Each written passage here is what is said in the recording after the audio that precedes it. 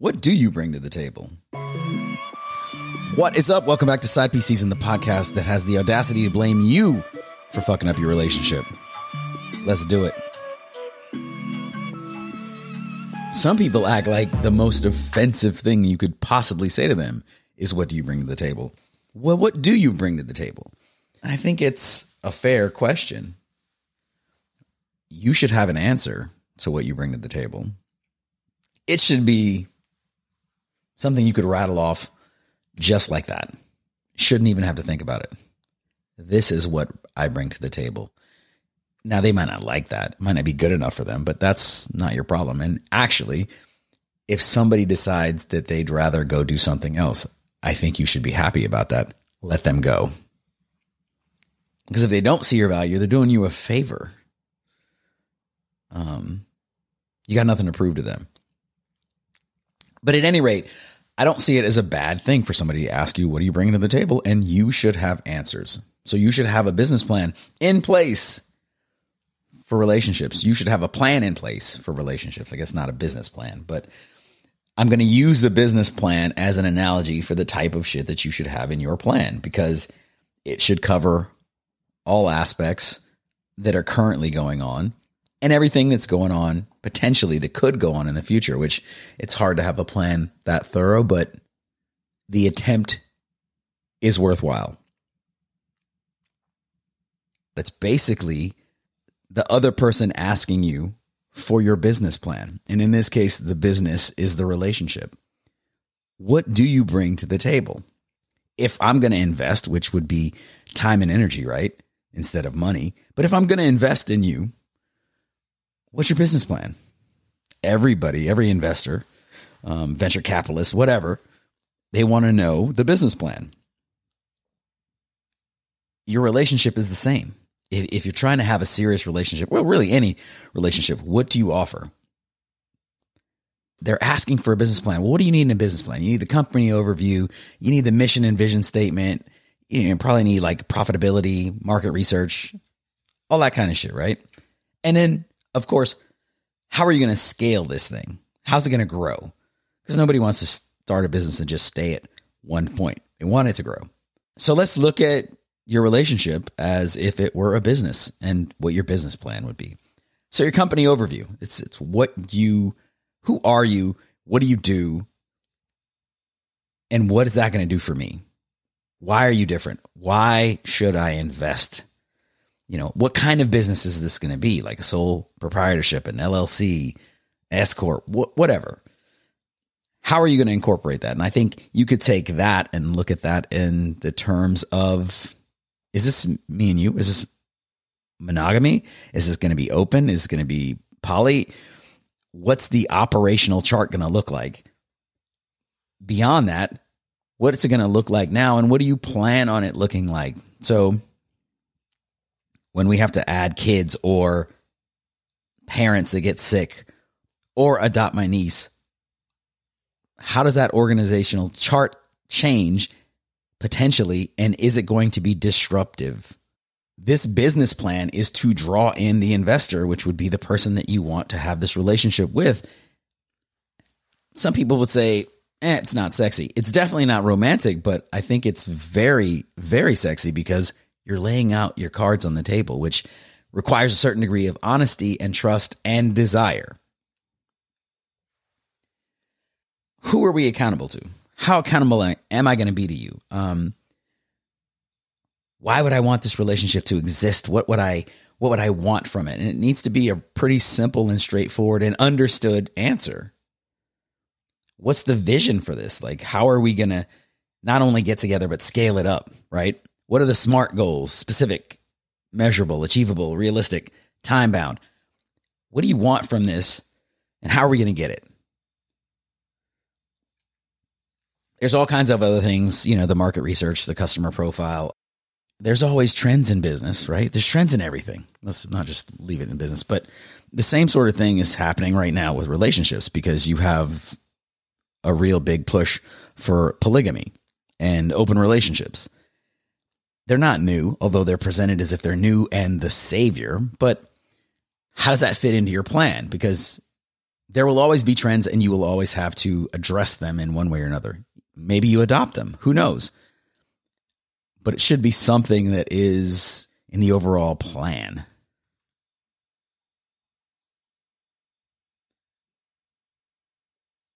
A business plan would also address how you're going to deal with the competition.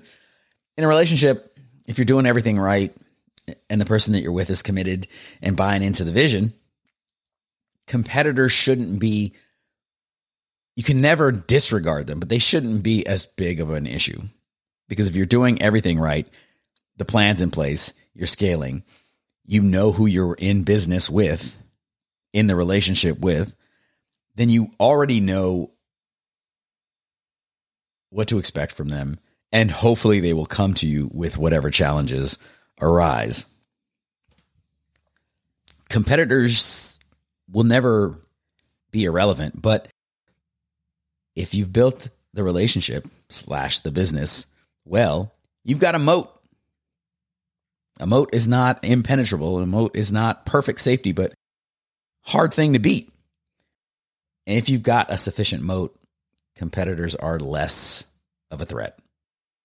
Another reason why you should have these full, well thought out conversations about the goals for the relationship. What do you want and how are you going to scale it?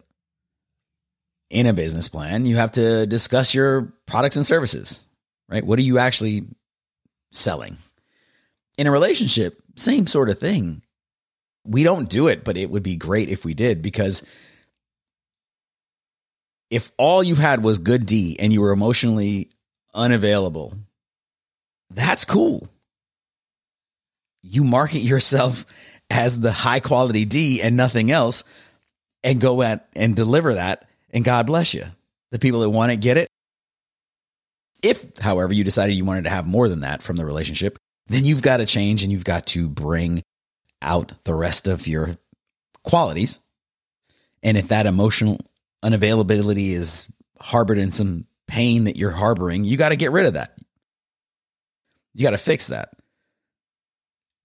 However that looks, whatever needs to happen, you just do that, which would be the same thing if you had some sort of problem.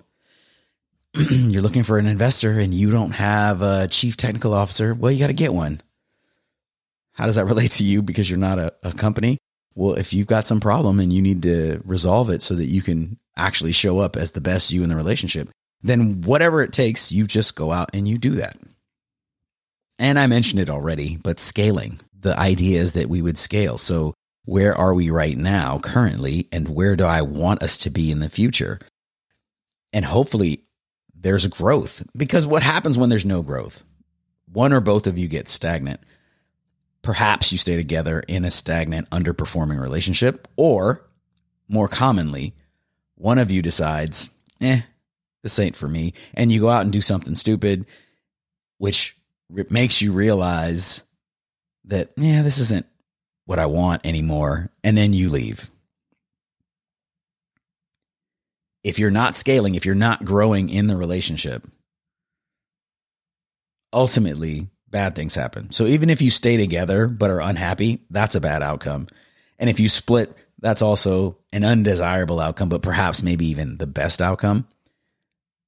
But the best thing is if you have something good that has the bones of what you like, to do everything you can to maintain that and grow that so that you can move forward and keep it going. It's much easier to not get into trouble in the first place. It's easier to stay slim than it is to lose weight. We're talking about preventative maintenance, which is something that, an ounce of prevention is worth a pound of cure. Recently, I had an unexpected health scare. I guess they're always unexpected, right? Unless you're doing something that you know is dangerous and frightening. Got my attention. And this is not going where I think you think it's going. I'm not going to sit here and say the virtues of having someone in your corner to be there to support you through illness. The health issues that I was having are ultimately a result of me not taking care of myself to the best of my ability. No plan in place, just kind of doing shit, very sporadic in my exercise, very sporadic in how well I stick to a good diet. So in the end, everything that went wrong is the result of poor planning. And then poor planning leads to an inability to execute. And all of that compounds into some fucking problems. When push comes to shove and the unexpected challenges press up on you, you have the problems. The supply chain is fucked up. You got to have contingencies for that. You have to have enough buy-in from everybody that they can just shore up, circle the wagons and shore up the company, which is the relationship. What's your plan, your idea of how you're going to build your relationship to be strong enough to endure and even thrive through challenges?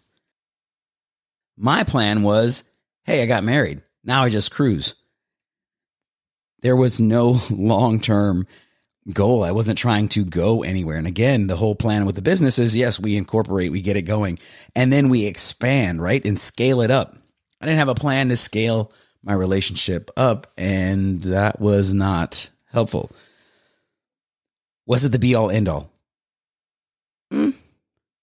Probably not, but it certainly was a major issue.